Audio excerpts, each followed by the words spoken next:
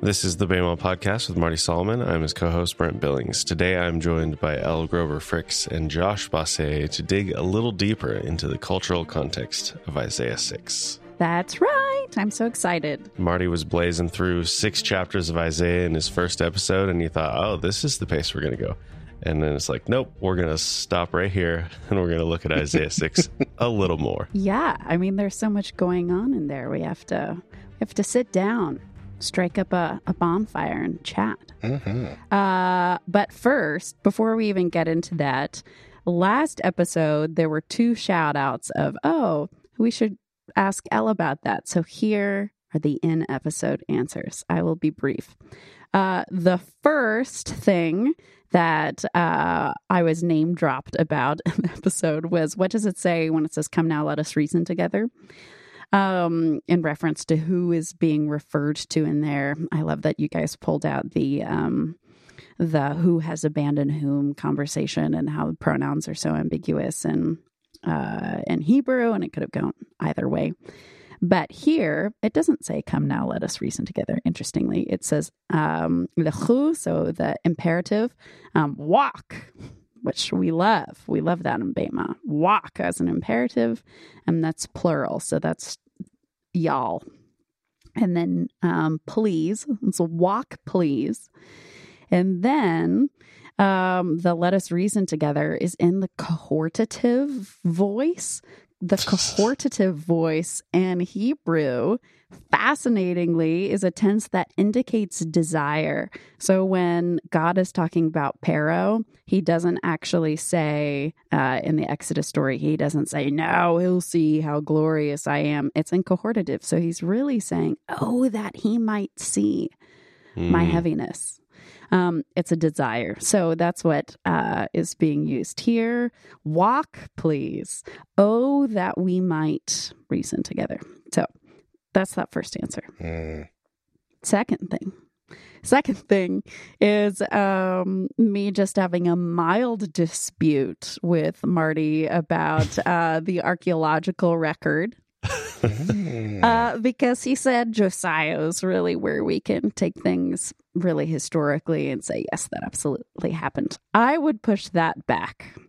I took all the archaeological courses that were available in English at my university because I felt more comfortable taking the ones in Hebrew and the humanities than the science courses in Hebrew. Like, if you miss something in the humanities, that's okay. But anyway, and there were lots of disputes, plenty of room for conversation, but things that are undisputed is we do have a piece of rock in Ostrakhan that has King David's name on it and says King David on it.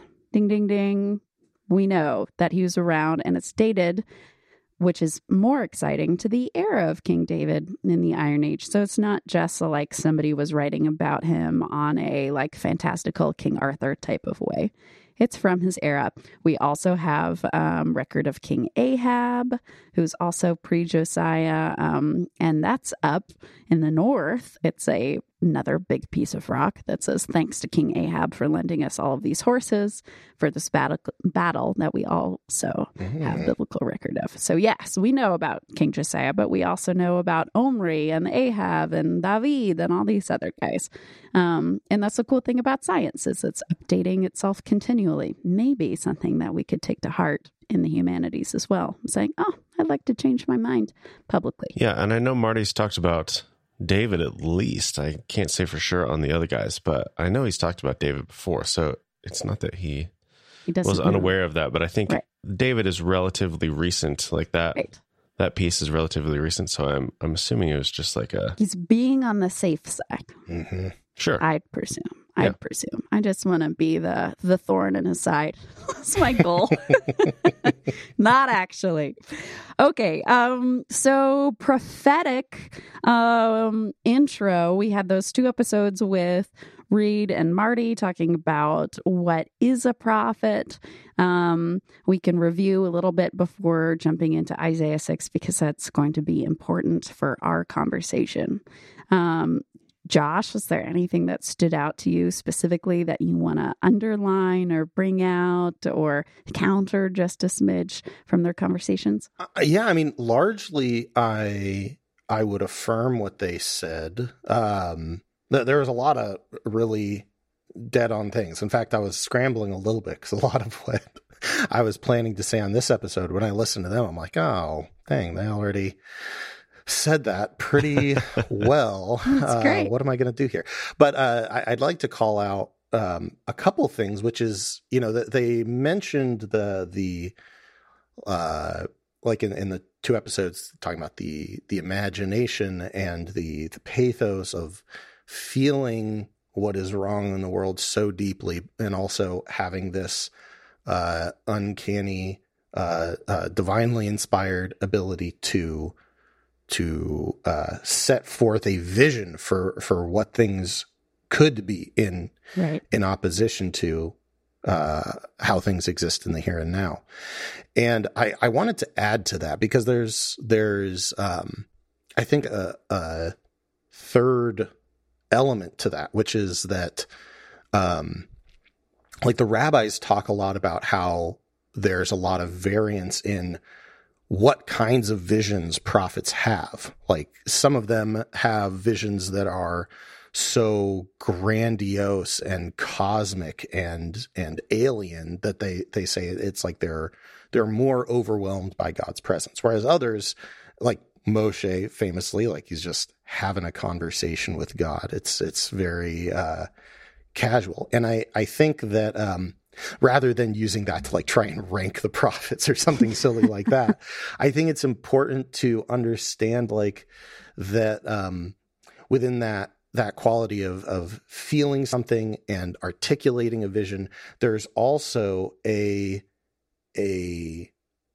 sense of like human loss that happens. Like there is something overwhelming to this experience. And Isaiah, or the multiple Isaiah voices we see, are using the best words they have to talk about what's happening in their time, and the best words they have to paint this vision of the future.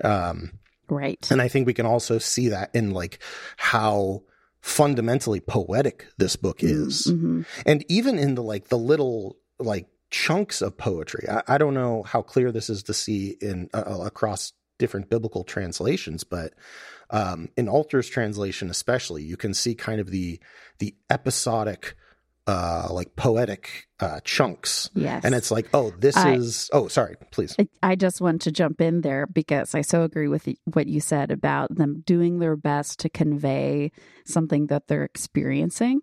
And I want to counter Buechner a little bit because Reed quoted this really cool quote, which I just love the vibe of, about like, thus says the Lord, being this like immense, weighty thing. But in the Hebrew, it's ka amar. So ka means like. This is like. And then amar is say. So what it really says, and we say, when we're thinking with our Christianese brains, we're just like, sure, this is what God says. But it doesn't say that. It says this is like what God says. So they're taking this like massive image that God has given them and this totally wild scene, and they're doing their best to take this sense of what God is conveying to them, or a vision, or whatever they're working with, and trying to put it into words. Yes. And so to me, whenever I see Katmar, or whenever I see thus, it's not as weighty. It's like, look, this is what... This is what it was like. Right. This is my humanity trying to put divinity into spoken word, which Jesus would do. But John, sorry. How often does that phrase show up? All the time. All the time in the prophets, or all the time throughout Tanakh, or? All the time throughout Tanakh. Mm-hmm. Sometimes it'll say, Yahweh said this to Moshe. And then Moshe will say, God told me to tell you this. And sometimes it'll say, Ka'amar. Sometimes it'll say, this is like. And sometimes Moshe uses that before he goes off on a little detour. And sometimes he doesn't, which is always interesting. Yeah. Just painting freely here or not. It is funny too, because it's very common to how we use the word like in modern parlance. Right. And I think that's very fun, especially with how much some people disdain the effusive use of like. Right. It's like, God was like this. And that's literally what it says in the Bible. God was like this thing. Tanakh should be read by a California Valley girl. That's correct. And then like, God said it. And I think that, I agree with what you said, where it's like with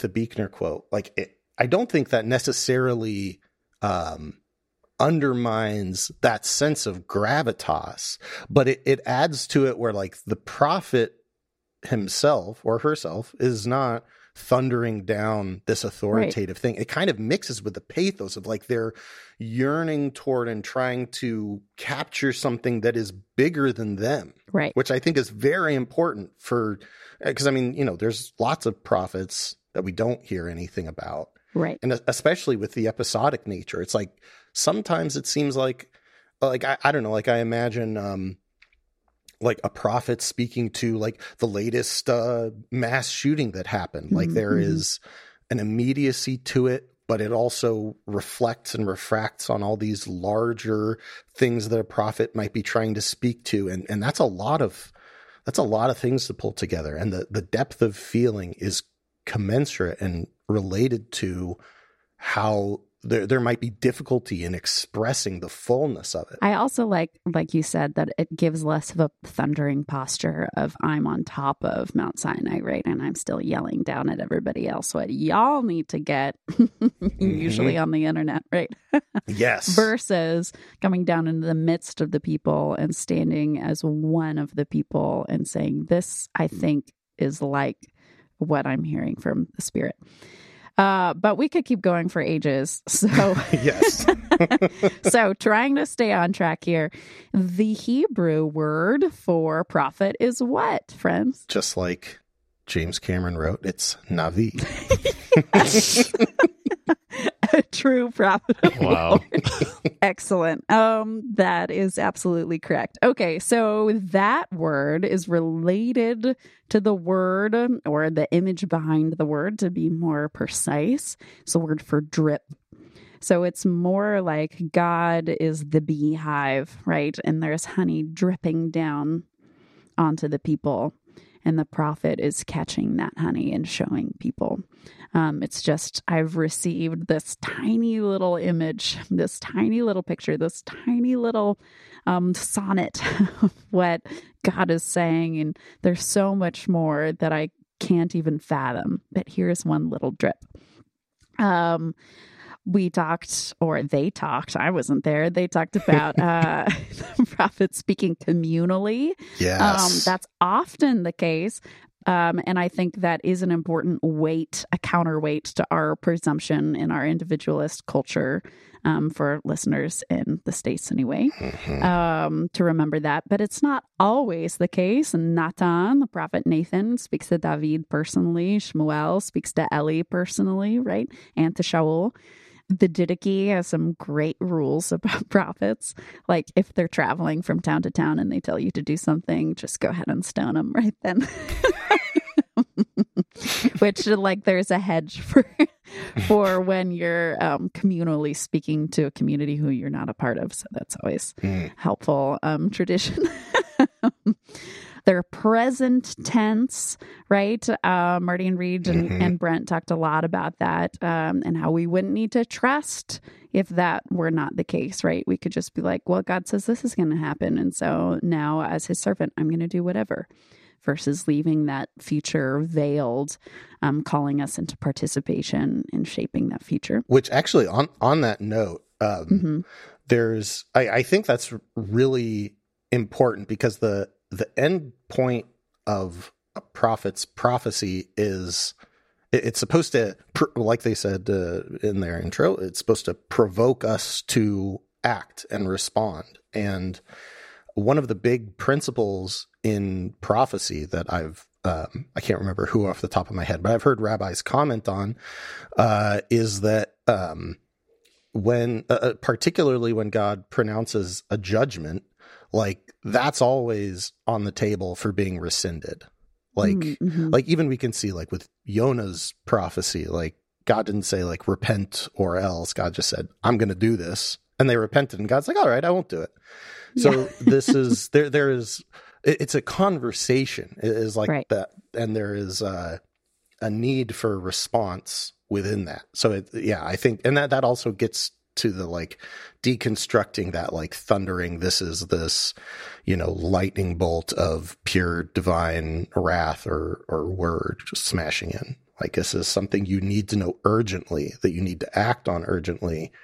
What comes from that? We can talk about where things are headed, right? And what's at stake, but there is an undefined aspect to the future that the prophets, I think, have to preserve. Which is why God is described as the God above everything else, right? El Elyon, because their idea of destiny, right, was still like written in the stars, included in Jewish thought.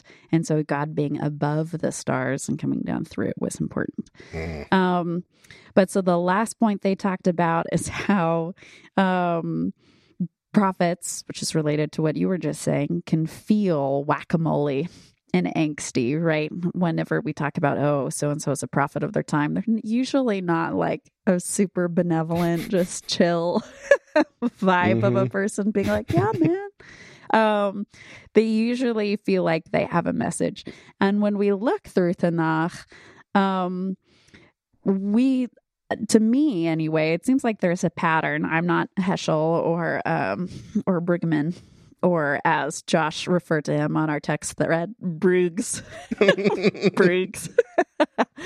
I'm not Heschel or Bruggs. I was not going to take Reed's spelling advice. There's an easier way to do this. Bruggs, sure.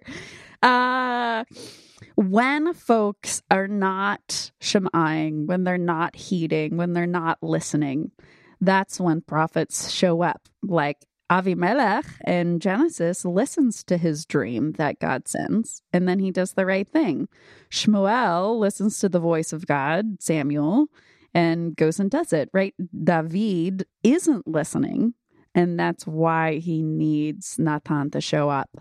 Ahab needed Elijah because he wasn't listening to God, because he wasn't listening to what had happened before and was happening. And so life it can be a little bit of a dour worldview, but life can be conceived of as a cycle of repentance, right? We're all living out the book of Judges all the time. And relationship with God ought to be deeper and fuller and more beautiful than that. But still, even when it does, our repentances just become smaller, right? Like classic Brother Lawrence, Practicing the Presence. It just becomes like tinier little moments of turning your attention back to being with God, even if it's not like, whoopsie daisy, massive life-shattering sin. Now I need to do teshuva. Now I need to repent. Yeah. It's just smaller. But I think that's why prophets tend to bang on the scene, kind of stomping through the door, is because God isn't being heeded. Mm-hmm.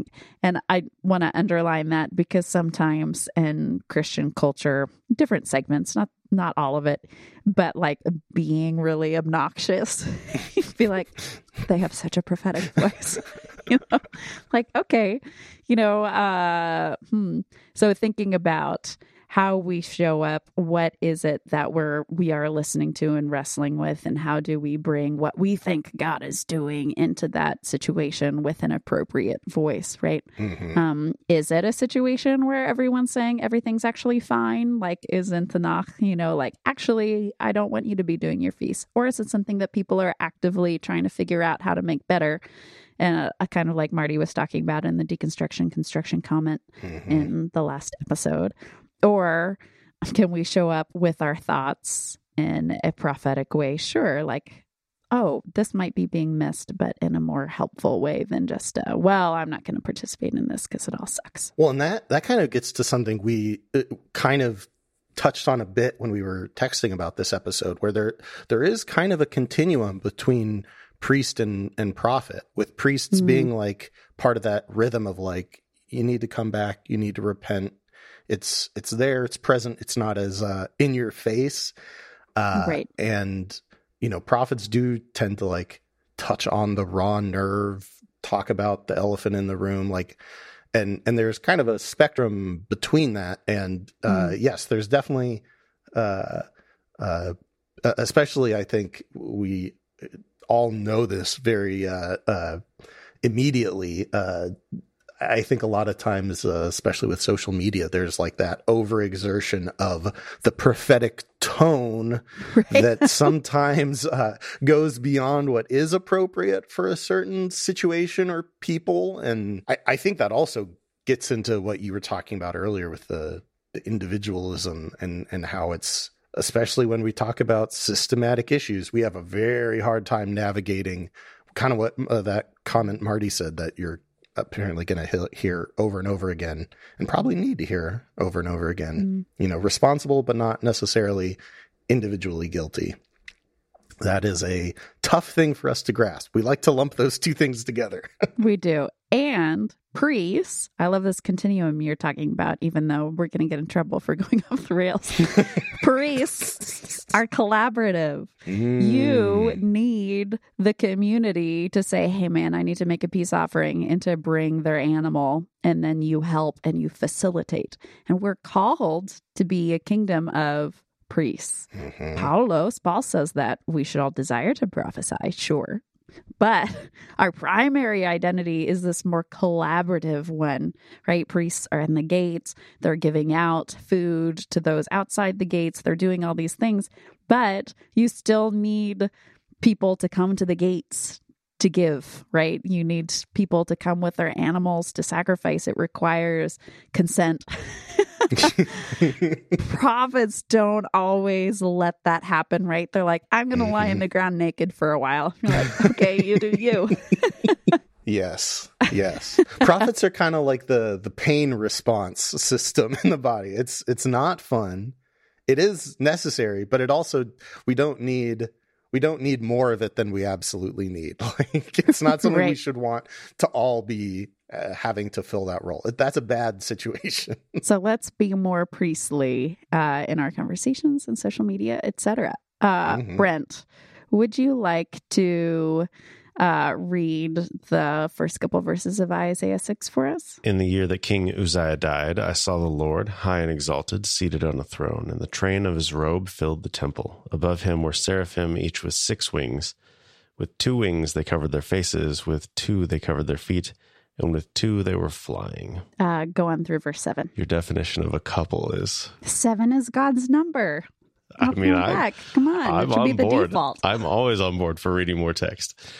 And they were calling to one another, Holy, holy, holy is the Lord Almighty. The whole earth is full of his glory. At the sound of their voices, the doorposts and thresholds shook, and the temple was filled with smoke.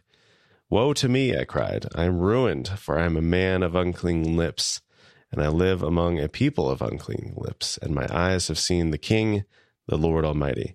Then one of the seraphim flew to me with a live coal in his hand, which we had taken with tongs from the altar. With it he touched my mouth and said, See, this has touched your lips. Your guilt is taken away and your sin atoned for. So we're going to do a little bit of a peshat of just digging in a little bit what Marty didn't have time to bring out. And then we're going to look at the cultural context of what exactly is happening in, as you said in the last episode, Brent, this new atonement theory. Yeah, right? What's going on? Okay, so first... my first question is half of a joke, and it's really a sidebar. But so a seraph is onomatopoeic for a snake, right? So how does a snake have hands? Because it says it's bayad in his hand. He brings a coal in his hand. Okay, that's a side thing. That's a good question. Unless, dun, dun, dun, the snake in the garden right? He got his legs shaved off. What if he also got his hands shaved off? And the seraphim in heaven are ones that still have their legs and hands. This is like very the Geico salamander, right? Yeah. And these hands are made of asbestos or something. What? So they're not burned up. Oh, gotcha. The practical questions. They're brought to you by the teaching team. Okay. Well, so I actually have a follow-up to that. From this isn't even my idea. This is Robert Alter's idea, because seraph also it can be used to mean something that's burning. Oh, sure. Well, if you want to make the joke serious, Josh, go ahead. No.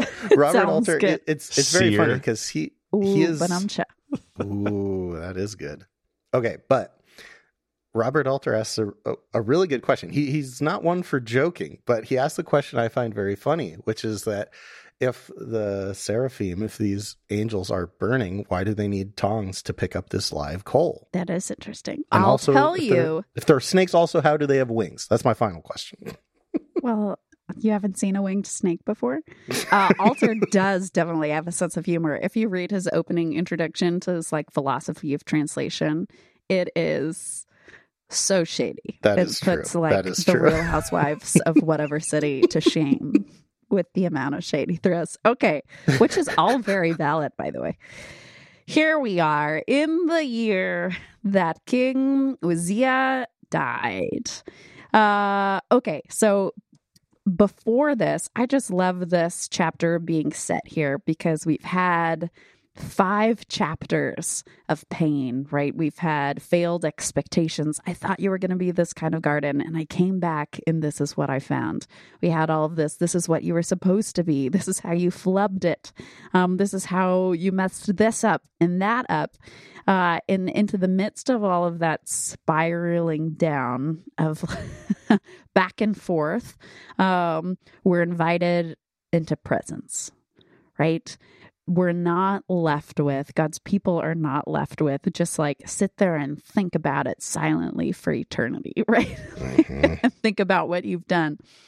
Out of that space, God appears, right? We're invited into the throne room because it's being with him and being reminded of how cosmically huge he is, and kavod he is, and weighty he is, and how small we are, that things get brought back into alignment. Being reminded of calling, of purpose. That's what makes us leave our sin behind, is not when we, in my opinion, really focus down on it and freak out about it and make it part of our identity and everything. It's just when we realize how much bigger the world is and what God is calling us to and who he is, that we realize I've been walking around with my pants down. That's dumb. You pull those up real fast and carry on because there's so much to do. And there's so much to be struck with just with who God is. And so I love that. I love that placement of it here. Mm-hmm. And I went to underline one other part in this, just straight Peshat reading, the surface level reading, that we can see the opening line in the year that King Uzziah died and be oh, this is just centering us temporally. I think it's a little bit more than that, because what does Uz mean? Strength. It's a specific kind of strength too. Josh and I have said before, there's a lot of different kinds of strength. But Uz is the ferocious strength. It's the female goat strength, which when I pulled up to Brent's house, there were some goats on leashes next door, but I didn't ask what the genders of them were and then ask about their ferocity. It's one of each. Oh, okay. Good to know. Well, one of them was trying to pull toward my car. So who knows? Maybe that was the female one.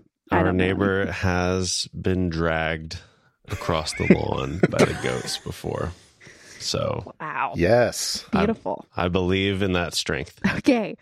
So, if we read it that way and think about the life of King Uzziah, it's not just in the year that the president died. It's in the year that the fierce strength of God, right? That's the Yah part of his name. The fierce strength of God has died. Usually, God is able to pull us across the yard, right? And say, no, don't attack that car. Don't go into the building's yard. But the fierce strength of God has died. And why has it died? Why? Uzziah was a great king until the end of his life, where he was struck with leprosy because, but you remember what he did? Bible trivia. No. I've never been good at this. Okay, it's fine. He pulls the classic move. He tries to give a sacrifice when he's not supposed to. And the high priest's name is Azariah, and Azar means help. I think there's something cool in there that the strength, our fierce strength, is not supposed to supplant the help of God. Ooh, yeah. That's, if I can... jump in. Make this longer, as always. I think that's really interesting in this reading, especially because, sometimes when we're in that prophetic fierce strength, trying to drag everyone around us, sometimes we overtake genuine sources of help that we could collaborate with. And we allow our desire to feel fiercely strong to overtake our calling to help, to serve, to bless all nations. Literally supplanting the priestly role. Look at that. We brought it around. So that's the context. We've been going back and forth, feeling the ways that we have failed, how we haven't met God's expectations. He calls Yeshayahu, Isaiah, into his presence, and he marks that as, this is the year where I expected God to show up and just pull me back to purity, pull me back to justice, pull me back to righteousness, everything that I'm supposed to be. And instead, he has not. And that hope that God would defend me, his person, and not allow us to be taken into exile and not allow us to spiral, right? Depending on dating choices. We feel that this ferocity, the fierce strength of God, either within God or within ourselves, has died. And that's this moment that we're brought in to learn some things. But you have some pashats that you'd like to lay down, Yehoshua. Josh Basse, what you got?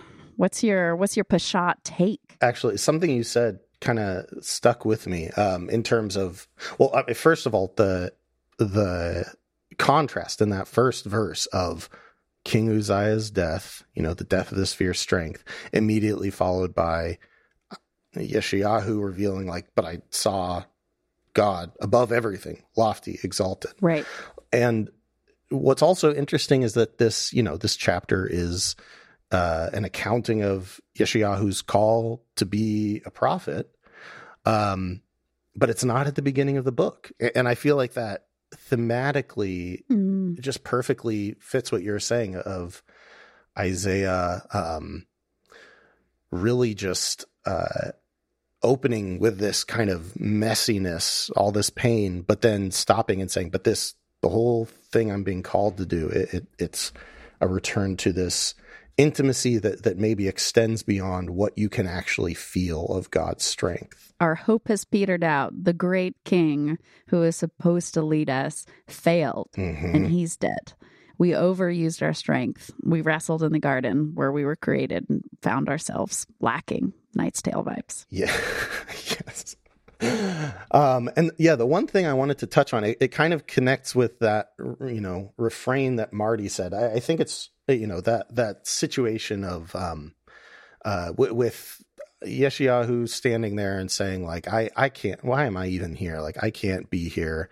I'm ruined. Or, Alter has a note that you could translate it as being struck dumb, which is kind of thematically appropriate for the idea of unclean lips, of unclean speech. And maybe even seeing in that, Isaiah being I've just been talking about all the crud, all the filth. I'm down in the muck, just banging on about how awful everything is. How can I coexist in this perfect space? But also at the same time, I hear really strong notes of, what Marty pulled out about, all are responsible, some are guilty. And to the point we were talking about earlier, of just how as an individualistic culture, with that being not just something that we believe, but is kind of just forefront in how we experience and relate to things. It's hard to hold a sense of responsibility, of collective identity, in concert with that responsibility. We like to kind of pare it down. We're like, well, I'm a Christian, but I'm not that kind of a Christian, I'm not one of those ones. Because that's the most important thing, is making sure we're perceived correctly to support our ego. Exactly. And that's where in that individualistic, well, let me make sure I don't get lumped in with the bad ones. Well, first of all, it means we're not looking at ourselves and perceiving ways in which maybe we are kind of that type of Christian or that type of whatever. Right. And I think that, we can wrestle a lot with how we navigate that. And it can get really complicated trying to untangle all those things, the mess of deconstruction. And what I see here is just such a simple response to that reality of like, yes, there's collective responsibility, but also I'm not individually guilty for the conditions in Congolese mines and, sweat houses in Bangladesh. Like, I didn't decide to do this, but I am on the receiving end of those benefits. Right. And just that kind of confession of Isaiah of like, I am part of this unclean people. I have unclean lips too. And the people has unclean lips. And it's only after that he can receive that cleansing. Right. Because he says, woe to me. Yes. I bleed. Yes. Not woe to everybody else because they suck so bad.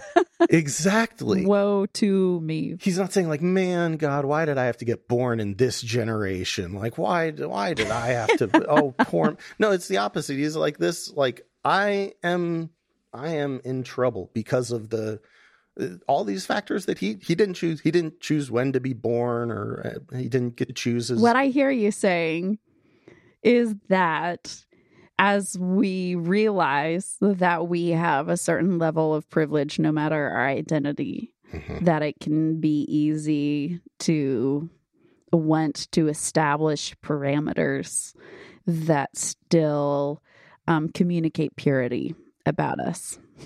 And that's hard in a cultural landscape which says this group is actually suffering more than you, and this group is actually suffering way less. And that might not always align with individual experiences of suffering. And when we are scrabbling around with our self-concept, hanging on by our fingernails, trying to say, wait, no, I'm actually this, that message from our culture that we actually need to think of ourselves as XYZ way can make us feel self-pity, try to reestablish, no, I am actually suffering, right? Which can totally be legitimate. Absolutely. So in that space, how do we grapple with things? Well, yeah, like if Isaiah walked into the throne room and was like, but God, I'm one of the good Israelites. Like, it's like that's not what actually brings us cleanliness. When we can just accept. If I can just explain. Yeah, exactly.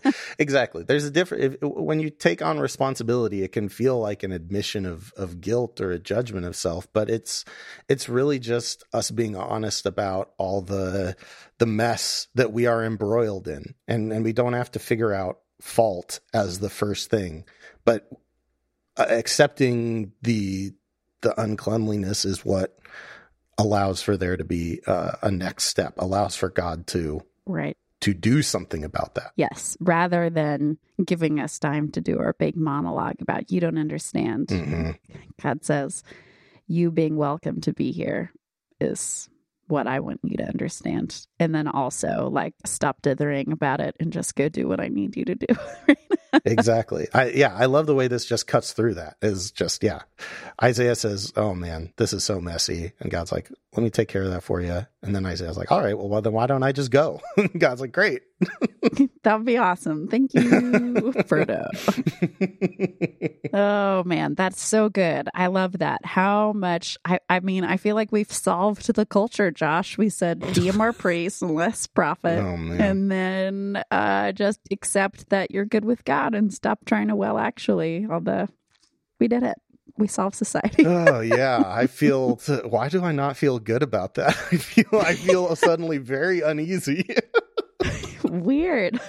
Oh, man. Okay, that's amazing. I want to get into the layer beneath the Peshat, right? And the Peshat is always good. We don't want to throw Peshat out the window. Sometimes we can do that when we're sneering about how much more evolved we are than everybody else. Let's not do that. Mm-hmm. Let's honor the Peshat. It's good. There's good food in there. But I want to talk about why we have this specific thing that our salamander, our on fire Geico salamander, hands to Isaiah, to Yeshayahu. Why is this happening?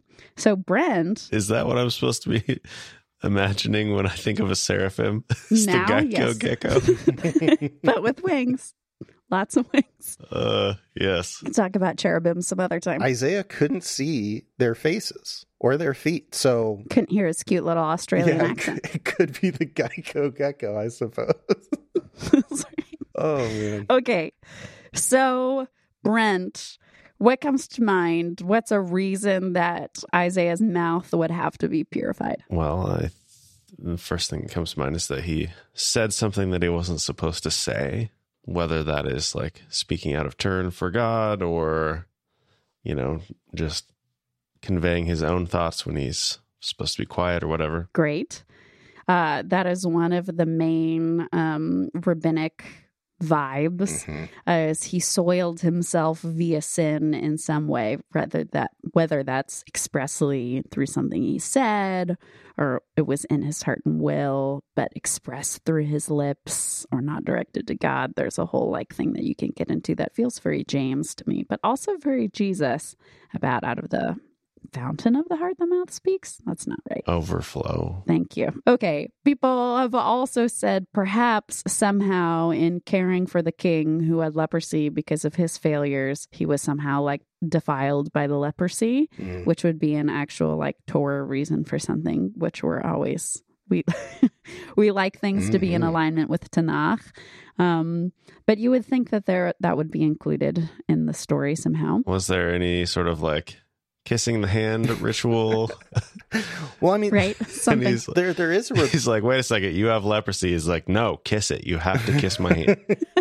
there is a text or a rabbinic, at least, link. There's some loose textual connections between the rabbis say that there's a connection between leprosy and gossip or slander of some kind, which would connect the lips to that, but I want to hear where you're going with this, Elle. So what's the cultural context comes up because if you read Torah, which we here at Bema would recommend, just crack it open. There isn't specific purification around unclean lips. It's not a category of wrongdoing. There's all sorts of sins that get listed that you have to jump in a mikveh for, that you have to get cleansed for. You have to have the priest come cleanse your house after it gets mold, right? There's all of these different kinds of things. But unlike in our world, our Christian world, where we're all about the sins that aren't physicalized, that are all about what have you thought or what have you said. There's not a specific cleansing, and I'm saying this around specific words that have to do with cleanliness and purity, which is the term that Isaiah used. So yes, you can find David in the Psalms being oh, I have failed, made the words of my mouth and the meditations of my heart be acceptable, right? You can make those kinds of leaps. I'm not saying they never thought about gossip or slander or whatever. That's not it. But the idea that your lips, your tongue, and your mouth could be unclean or defiled in some way is not a concept in Torah. Which then begs the question for me, why is this Isaiah's go-to? Mm-hmm. Why is he saying, of all the problems, why is it this one, right? Because in like Zechariah, we have his clothes aren't good enough and he gets better clothes. That's an idea from Exodus where Moshe has everybody change and put on new clothes before they meet God. Mm-hmm. So that one tracks, which by the way was Moshe's idea, not God's. But anyway, so why is it this? Why is this his go-to? I want to talk about the huge culture to the north, Assyria, and some of the Assyrian practices and rituals that they did, which, depending on when you date Isaiah, would have either just been relevant generally culturally, because Assyria's culture was way more dominant than like anything you could call Israeli culture, right? Tiny, tiny, tiny, tiny piece of land, massive empire. Or if you want to date Isaiah later, extremely culturally relevant because it was literally happening in the building next to you, right? Mm-hmm. So there are 4 different kinds of people who do magic in Assyria. When we're recording, this is a last minute. Poor Brent. We apologize. It's a Reformation Day / Halloween. Reformation Day. Depending on how you're raised. Ultra Reformed over here.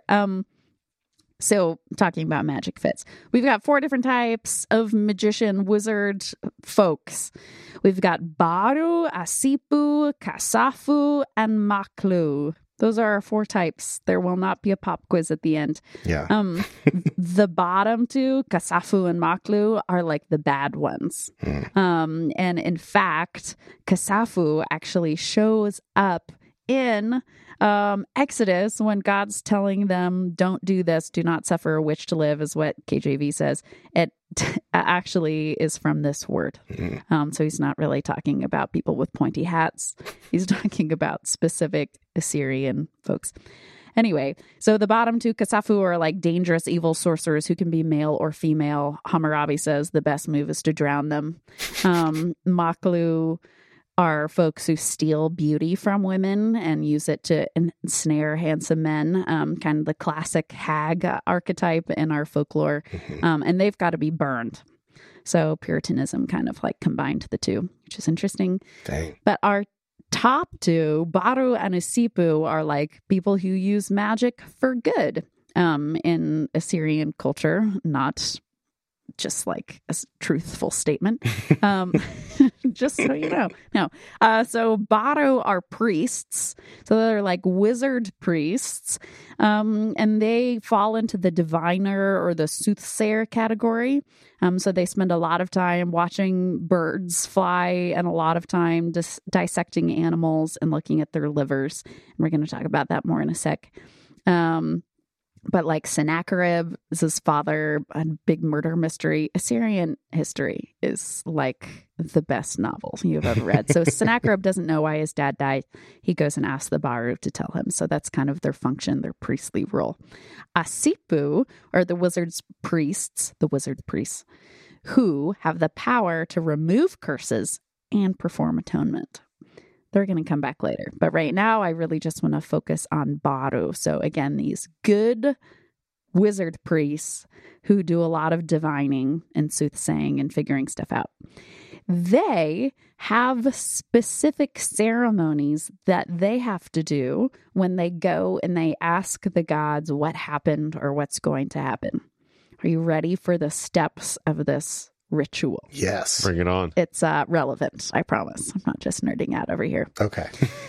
So the first thing that they do is they're going to wash, they're going to clean their clothes, they're going to anoint themselves with oil, which is always good to know that that's a culturally relevant practice. Mm-hmm. Anointing with oil goes with becoming a portal to heaven, by the way. Not just moisturizing. I mean, certainly true. Certainly helpful if you have the particular skin and hair that you're likely to if you're from that part of the world. So you do that. You're becoming a portal, right? We see that with Jacob when he anoints Bethel he's like marking it as a portal to heaven, right? In his understanding of who God is, which is kind of broken, right? He's like, wow, God's here. And that's why he names it the house of God, but he anoints that spot with oil. Same kind of thing. But the next thing they do is they take cedar, bing, bing, bing, bing, bing, and they purify their lips with the cedar. We have all of these documents saying like, I am the priest of Eridu, my mouth is pure. Then they take some of their hair and they put cedar in that. They put more cedar in the fringes of their garment. Sometimes that's cedar resin rather than just like hunks of wood. But then what do?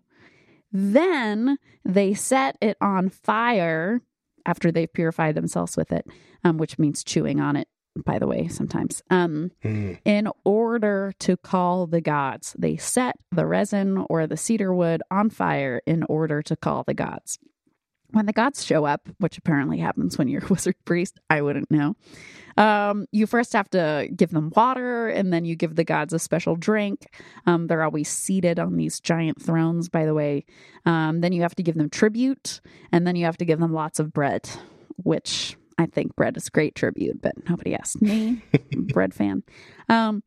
Then they make lots of requests for reliable information. So the whole time they're giving gifts, they're like, please tell us the truth. Please say what we need you to say. Please answer Sennacherib's question. He'll probably kill us if we don't. Please, could you like be straightforward? That would be really helpful. So you got to do that the whole time and after. And then the gods tell the Baru, the wizard priest, that they've made a decision and that they wrote it in the entrails of an animal. The best place to write things. I appreciate about God, if he's going to write something ominous, he does it on the wall, not inside an animal. No death required. Or on a tablet. This is even more convenient. Or on a tablet. Good point. Good point. Doesn't even mess up your mosaic. The desktop and laptop of the ancient world. That's great. Okay, so what's similar there? We have cleansing your mouth with a piece of wood prepares you to speak before the gods, usually to make some kind of request, right? Mm-hmm. But we do have 3 differences, at least. Difference number 1. In Assyrian culture, you are supposed to chew the cedar first to purify your mouth with it, and then you light it on fire. In the Isaiah story, the ember is already on fire. Yes. So in the Baru ritual, you're lighting it on fire in order to call the gods. So I think that's so cool. If the ember is already on fire, God is saying, in the year that the fierce strength of God has died, I am already here before you have even thought of me, before you have even tried to call me, before you've even sought answers from me. I'm already here. In fact, the smoke comes out as God is talking. It's yeah, that's great. Very, very Sinai. In the midst of your sin, I've been here. It's also much scarier, by the way. Like chew on a piece of wood. Sure, yeah, why not? Encountering the living God is scarier than doing your ritual to fix everything yourself, right? Like if the Geico lizard who's on fire with wings brings you something that's on fire, that's scarier than being like, okay, I'm going to take a little bath. I'm going to use some bath bombs. I'm going to get all dressed up. I'm going to like handle this sin issue, this like uncertainty issue myself. And then I'm going to bring God's timing into it, like under my control. I'm going to get all set up. I'm going to finish sinning first because I'm kind of enjoying what I'm doing. And I know I'll feel guilty about it later.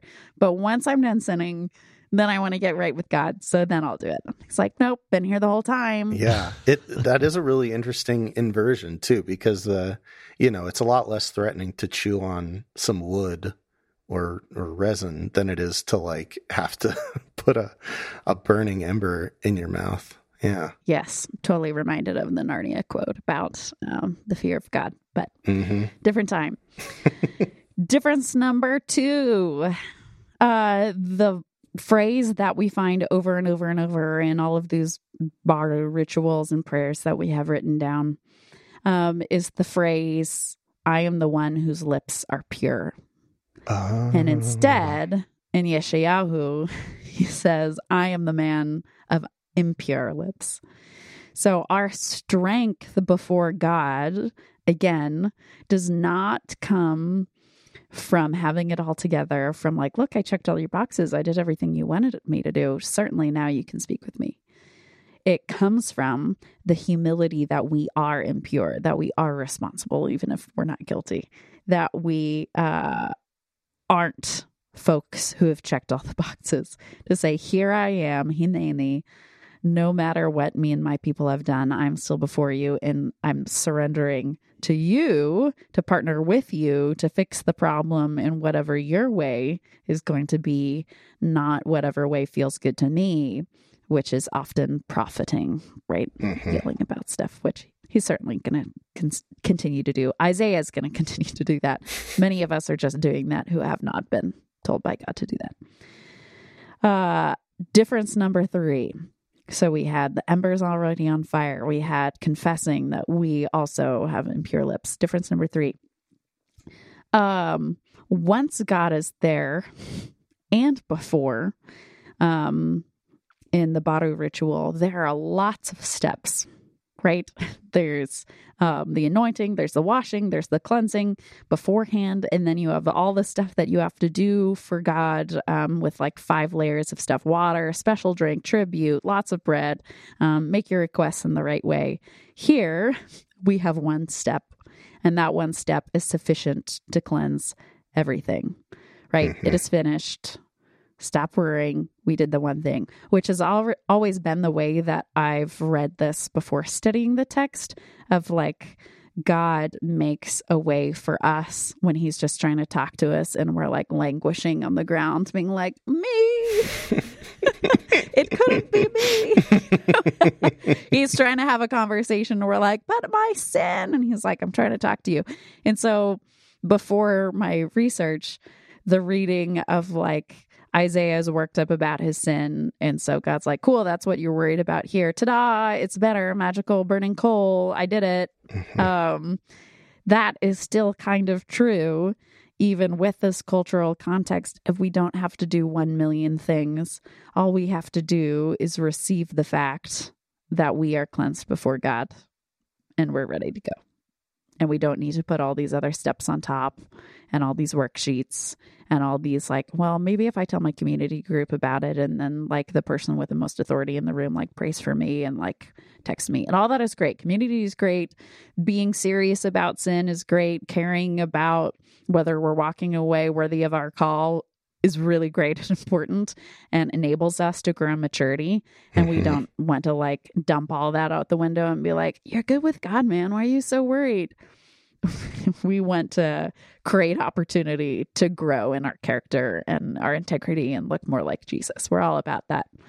But that is not what stands in the way of intimacy with God, of being with God, of seeing him face to face and having a conversation about our identity and who we are.